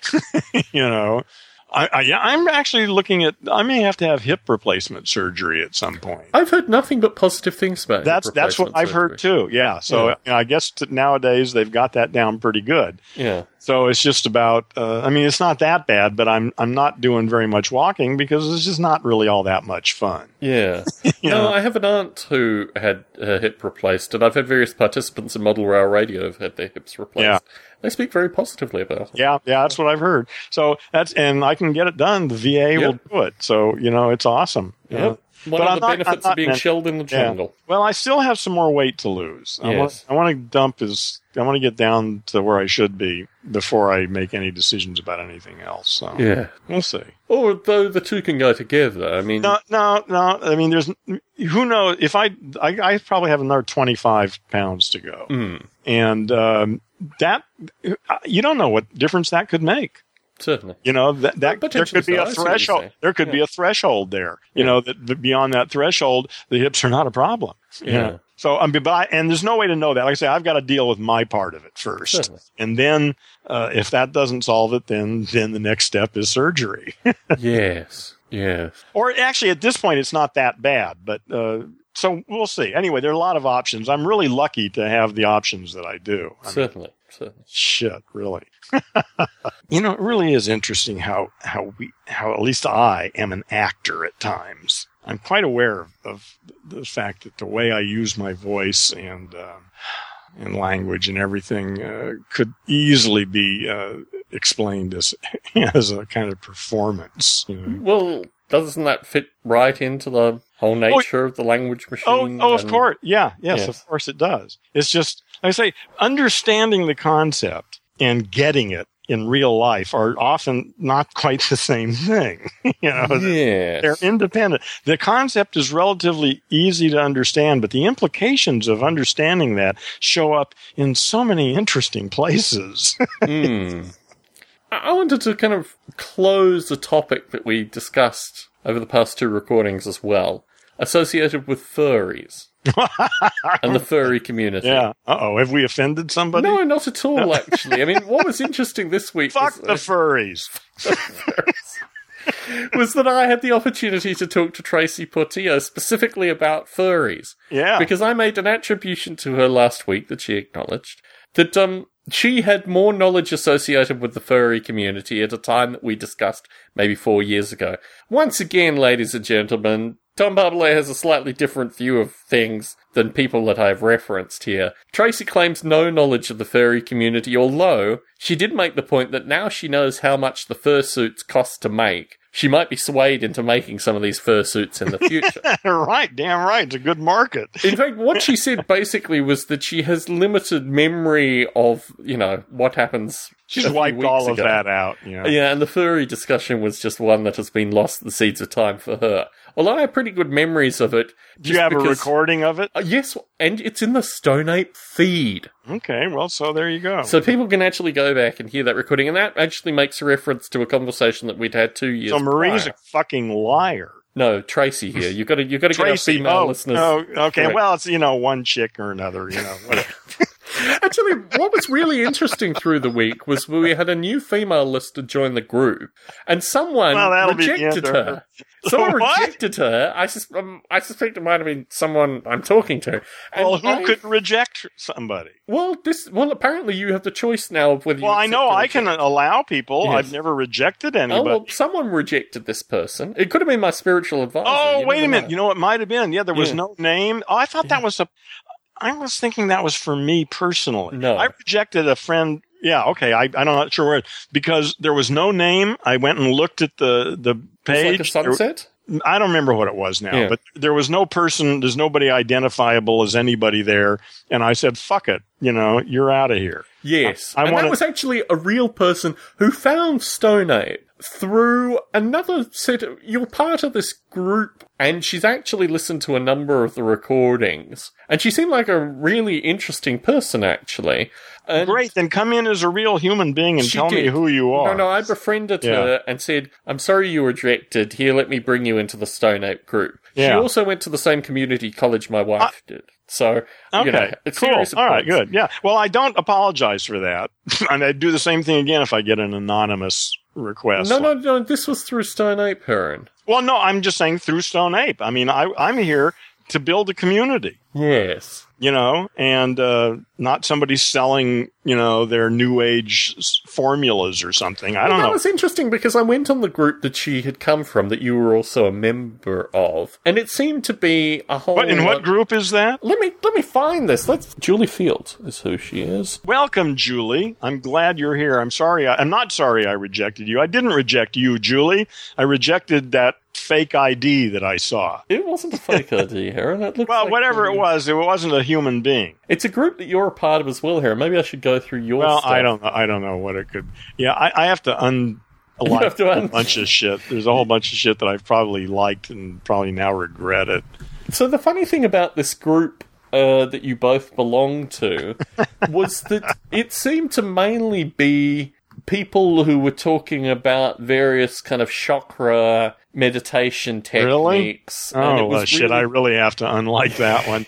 And I just thought to myself, how on earth... Well, the thing is, some of them actually have some little parts of the thing really right about language and the mind and stuff. When I see that, and despite all the bullshit and the nonsense, I can see that, if I could put this in a slightly different language, they'd actually get this. Well, I don't know if it's that important. Because I found it absolutely fascinating that you and she shared this interest, and she used that EWAOF and EWAO. You're actually a member of EWAO. Yeah, that's a group. That's a group who are interested in the concept of E prime, and I think we've talked about that before. I don't recall talking specifically about that. E prime is English minus the verb to be. Wow, you are absolutely right. Yeah. Okay. And that group is devoted to, although nobody does it. So we some of us try, but the one thing that's brought us there is an awareness of the fact that the verb to be is really not all that useful. Yes. So there was one video that I watched for about 20 minutes associated with Kundalini yoga. Yeah, right. Yes. Yeah. And I'm associated with Kundalini. Well, I can see why. Yeah, because there are some aspects of that again, that map very nicely to the stuff I'm talking about in language. I can understand why. The thing that struck me about, and this is look, I'm going to be spending a day with Bruce Damer. Bruce Damer has become almost yogi-like in terms of his levity zone cultivation, and it has the offensive kind of new age music as part of it, so you and I probably will not be listening to this. But I was listening to the Kundalini woman talking great depths about Kundalini, and then she shows the picture of where the chakras are based, and this just looks like the genital chakra. Yeah, right. Well, like I say, all that shit, I know nothing about it really, and really don't give a shit about it. Well, that's what interested me, because these are the kinds of things that were coming on this E prime, which is English minus the verb to be site. Well, I don't understand that. Yeah. Well, like I said, there is some overlap there. I can see that. It's just that, I mean, there's more to those things than just the sexual aspect or that. It's tied in with a whole system. And other parts of that system map very nicely to this idea of the language machine and other stuff. It's just the language they use is really convoluted and stupid. So my sense is I've probably befriended somebody in this arena because I could see that they actually could understand what I was talking about and that I could probably say it better than the shit they've been reading. But you don't really have much to map onto Kundalini, fundamentally, Heron. Not much. Well, only the aspects of it that relate to language. Yes. which in terms of Kundalini doesn't appear to be very much. Well, no, like I say, Kundalini is only part of a larger system. I understand. And the other part of the system, if you buy into Kundalini, you're buying the whole system. Yes. And part of the old system involves a relationship with language and stuff. Although they don't talk about it that way, it's easy to take what they've said and interpret it the way I'm talking about it in a way that makes a hell of a lot more sense. Yes. It's interesting, actually, because I'm going to be spending time with Bruce Damer, that his whole new rap, or should I say new age rap, when I talk to him, tends to map down on very easy to define things in his and my interaction. It's not like he's apologizing for it. It's like he's trying, he understands on some level where I am, maybe, on some level, and he just realizes that we can rap about a variety of topics, as you and I do, but it's probably better to vent on topics that we have a lot to rap about. And it's interesting, actually, because some of the levity zones, so one of the levity zones that I've listened to is associated with the appreciation of transcendental occurrences, for want of a better term, things that transcend almost, not necessarily supernatural, but things outside the boundaries of understanding that can occur to people through various times in their lives. Some would attribute this to religious experiences, but sometimes they're just very strange experiences. I've had a few of these through my life, and I acknowledge them in some regard, but it's interesting when you focus your time on these things, and then you almost become like a devotee of them. And it was quite interesting to hear this whole notion that these are, sacred experiences that need to be eulogized and explored. I don't view them necessarily in that light. Well, see, I don't even think we've defined the subject yet. Okay, so... I don't even know what the fuck we're talking about. Okay, that's always a good start. So, I guess they are experiences that are outside the standard, set of experiences. Well, synchronicity is a good one, but synchronicity is a little bit too trivial. Look, see, all of this is all so fucking simple. It's a story. Yes. They're not talking about reality. Well, they're just talking about their fucking story. Yes, but and basically it's a dumb one. Well, their choice is to focus on aspects of their story which are outside the broader understanding, which almost is like one step away from Heronstone 101. Well, I'd say more power to them. Yeah. Go for it. Yeah. I would help if you learned a little bit about the way language functions. That's all. If you want to check that out, come and talk to me. You really need a Kundalini equivalent YouTube video, Heron. Yoga. Yeah, Gendo meets Kundalini. Yes. No, I probably don't think that's going to happen. No. Look, I should actually post the Kundalini video to the Stone Ape Facebook group. So firstly, you can study it. But secondly, you can... I'm not thinking that you embody the style. But what I'm saying is that you realize how you frame the message is an interesting problem. Marketing is a nasty word. But really, if you're going to try and change people's minds, then you have to do it in a way that they're going to be open to that happening. Yes. And that only makes sense, doesn't it? Yes. Yeah, framing is an interesting problem. And it's actually one that I'm exploring and you're exploring, because whenever you talk to a group, you have to really be that's one. Yeah, that's what I'm one of. This is going to be real interesting. I'm going to have 50 people in front of me, and I can do any goddamn thing I want. Yes. And it's a group that is not going to, balk at some strange ideas. So it's wonderful. I'm having a strange relationship currently with daylight saving. I hate it. So your hatred of daylight saving? Maybe I overstate the case. I'm just aware that it takes me. I still haven't quite gotten over it yet. Yeah. But I'll be okay in there a few days. But yeah, it definitely screws me up for a couple days. Yeah, no, I'm feeling that as well, and I think it's getting worse as I get older too. As a child, I used to experience it no problem. Even in my early adulthood, I experienced it no problem. Yeah, it was never a problem until the last few years. But now, well, I don't know. Now I'm feeling... The thing about it is, it means I can walk home really easily, and I absolutely love that. And that helps me sleep, which is always really good. It indicates that I should start planting my garden, which I really enjoy. Part of the years. But this whole artificial thing associated with time, I mean, it seems that this level of control... Well, it's changing it in a leap like that. I mean, if it was just more gradual, we would never even notice it.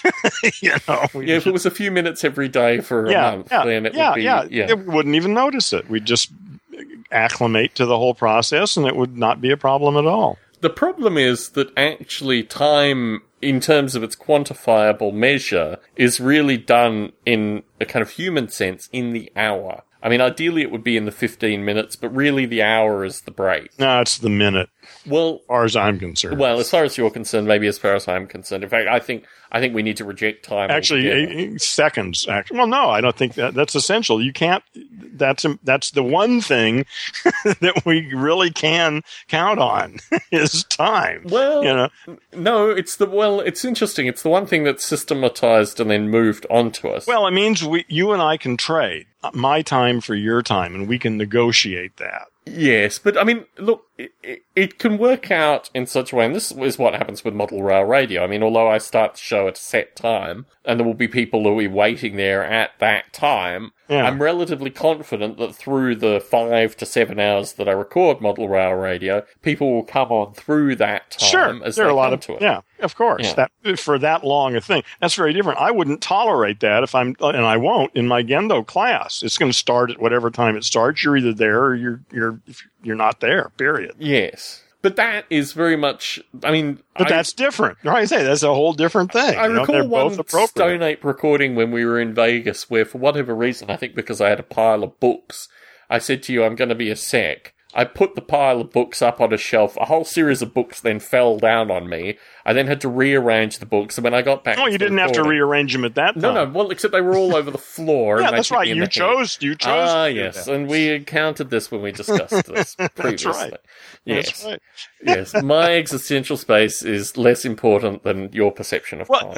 Well, like I say, it's just one of those things that we could be aware of. Again, those are the kinds of things that we don't think of as being worthy of being aware of. Yes. But there are all sorts of things that you and I consider to be really crucial to be aware of that people 200 or 300 years ago couldn't even imagine. Yes. That anybody could possibly be concerned with any of that shit. What the fuck are they even talking about? It does start to worry me. I mean, certainly the Facebook messaging. I keep my phone at arm's length in the evening and I turn off the notifications. But when I wake up in the morning, typically between, 5:30, 6 o'clock, I will reach my arm out, pick up the phone to get the time, but in that interaction, I now immediately on the front screen get the Facebook messages, including our friend Jim in South Australia telling me that he's, Well, you can turn that off. Well, yes, I can. In fact, really, I can unplug all of that. In fact, the whole nature of having the phone so close is problematic as well. But no, it's not really. It's just how you set up the phone. That's all. It won't interrupt you at all. Anyway, go on. Well, the fact that it's there... Well, it's good. I use it as an alarm clock. Yeah. So, and a watt. Well, no, because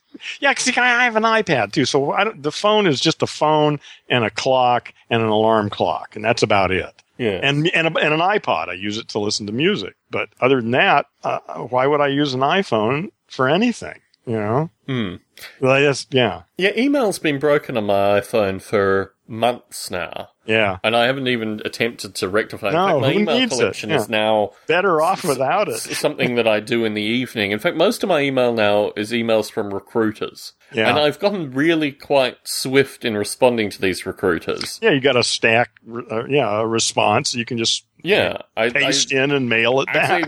Why are you contacting me? I already do this job for more money than your outfit is offering. Oh, why you even respond to them? Because my view is actually, it's more because, I get typically 5 of these a day. Sometimes I get 10, sometimes I get 3. Offering you less money than you're making now to do this. And you take your time and respond to them. I type very quickly, Heron. It takes less than a minute. Okay, well, My view is actually... when I consider seconds, like, Yeah. Well, look, standard, yeah. Through the melees of this nonsense, either you respect me or you don't respect me. And my view is actually that if I can earn the respect of these people, there may eventually come an opportunity, although it hasn't currently. Okay, but yeah, at least, all right, yeah. you know. You're never right. Be polite to people, and it may pay off in the future. You're right. That's absolutely not a bad principle to operate on. Yeah, historically, Yeah. actually, I found employment through a relatively small number of people. Yeah, even you though never I've had know. a It large comes out number of of nowhere. jobs. Yeah. But part of that is exactly this respect component, and you never really know unless you've... Your reputation is very important. That's all you really have in some sense. You know? I don't know. My reputation has been tarnished at a variety of points in my life, and some aspects of it have probably, but I mean, well, again, your reputation is your reputation, whether you crafted it or not.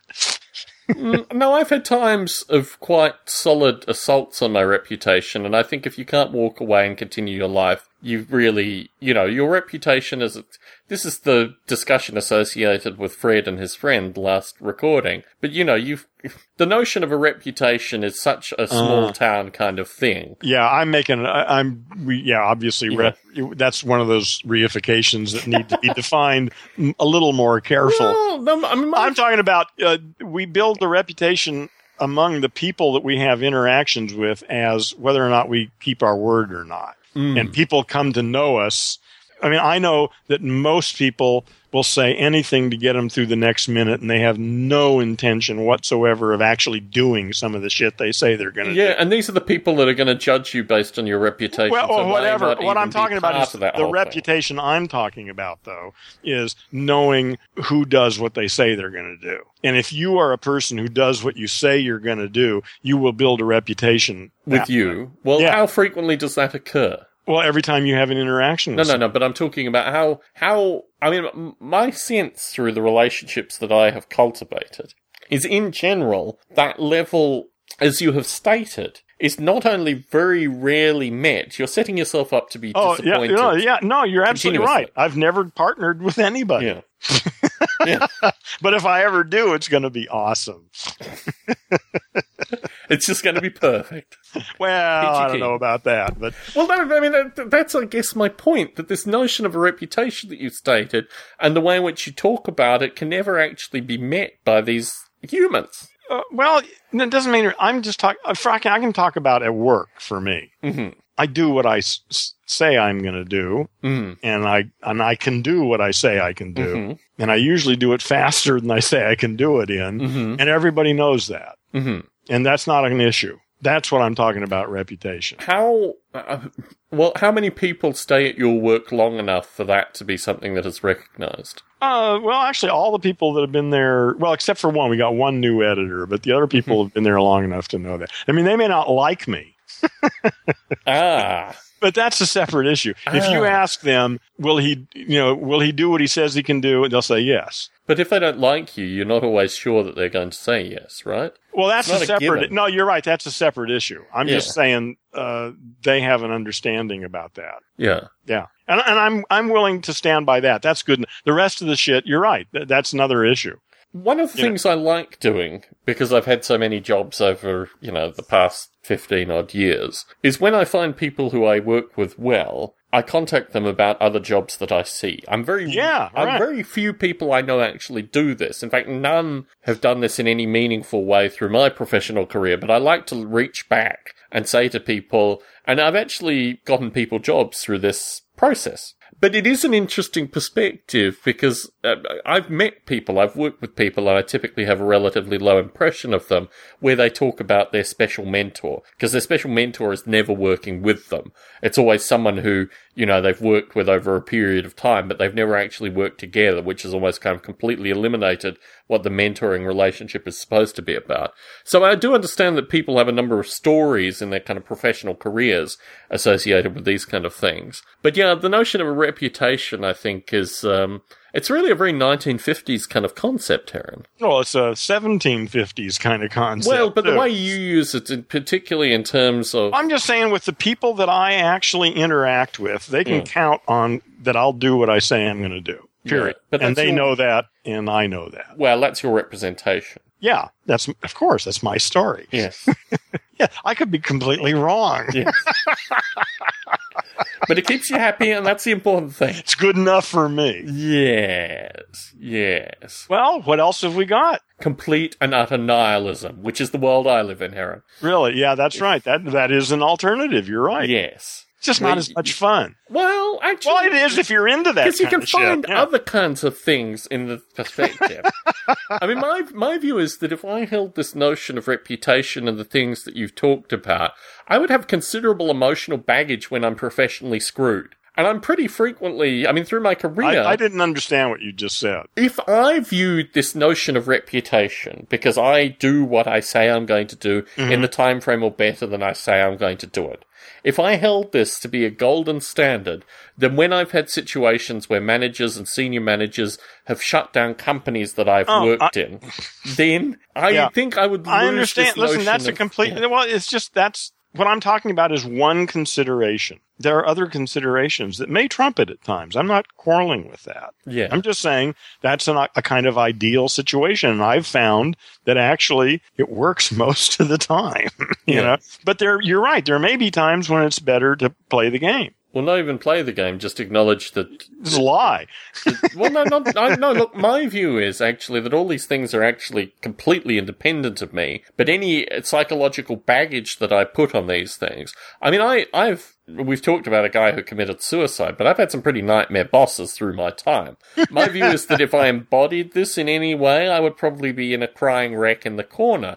You just have to have a particularly nihilistic perspective associated with this capitalist game that we're thrown into. Well, there are a lot of... See, that's the thing is that everybody really is different. The world you live in, the story you live in is very different than the one I live in. Clearly. I mean, you haven't moved... you've moved small distances, but you've not packed up your bags and left. I haven't found a better story yet. Yeah. I mean, when I do, I will. But so far, I mean, and I probably do need to be convinced pretty thoroughly because I think that my personal, I think the story that I've got right now is like almost unassailable, although it really isn't. I mean, it's getting so simple. We got experience and we got talk about our experience. That's it. That's it. There's no more to the story. Now, the talk part you can analyze, and that gets a little tricky. Okay, it's real tricky actually. But really, there's this huge divide between immediate sensory experience and the kinds of brain manipulations that end up in our stories about that experience. And that's it. That's the end of the story, except for, like, if you want to look more deeply into the nature of the stories. I am really very interested in the potential that you've discussed in the next few years, either through a legally defined study or some degree of travel or all these kind of things, if a sharp and pointed potentially set of psychedelic experiences would dramatically change your perspective. Because when I talk How could it not? That's my assertion. When I talk to you, you seem to be at the point of comfort, and I will use the word comfort, where I'm starting to feel the only possibility through this in terms of defining the wide variety of things that you've talked about, be it a learning community, be it some form of writing, be it YouTube videos, something needs to set you in a different direction through this process. And I can't imagine through I think there's some pieces of the puzzle still missing. Yes. Yeah, That's exactly my point. Yeah, I agree. And what you've tried to do quite honorably through what you're calling your sabbatical, actually probably requires some kind of, like, foundational shock in order to move you potentially in a series of directions that you need to either move in or empower others in. And I guess what I'm getting through the sabbatical period is that rather than completely orthogonal change, you're actually kind of reasserting things which have not necessarily produced the body of work that you've been looking towards or looking to the sabbatical to enable you to produce. And I guess, I mean, in my own experience, changing location has had that kind of impact on me, and it's been really profound. Because you have to completely readjust to a variety of factors. Almost everything. Yes. Hell yes. I mean, moving is one of the most traumatic, actually, experiences in life. You know, the death of a spouse or losing your job is like the only thing more stressful than moving. I don't know, actually, it's interesting because losing one's job and moving, I've usually... Well, in moving, those often go together. Yes, they go together. And part of it is an assessment that, irrespective of the circumstances that you are in currently, you can either improve or dramatically change your experiences by going elsewhere. Yes, there's big stories there. Yes, lots of possibilities. Yeah. And I guess this is what interests me. I mean, you are in an area where you can actually sign up to one of these MAP-sponsored studies and potentially, you know, explore a wide variety of areas that you haven't been able to legally, at least. I don't really understand what you're talking about. The MAP studies are all associated with psilocybin. Some of them are associated with MDMA, but mainly I got you. Yeah, there are some legal DMTs. Studies. Exactly. You're suggesting I contact them and apply as a subject. Yes. Are there any in LA or Orange County? There are some that I know of in San Diego, and there may be some in LA.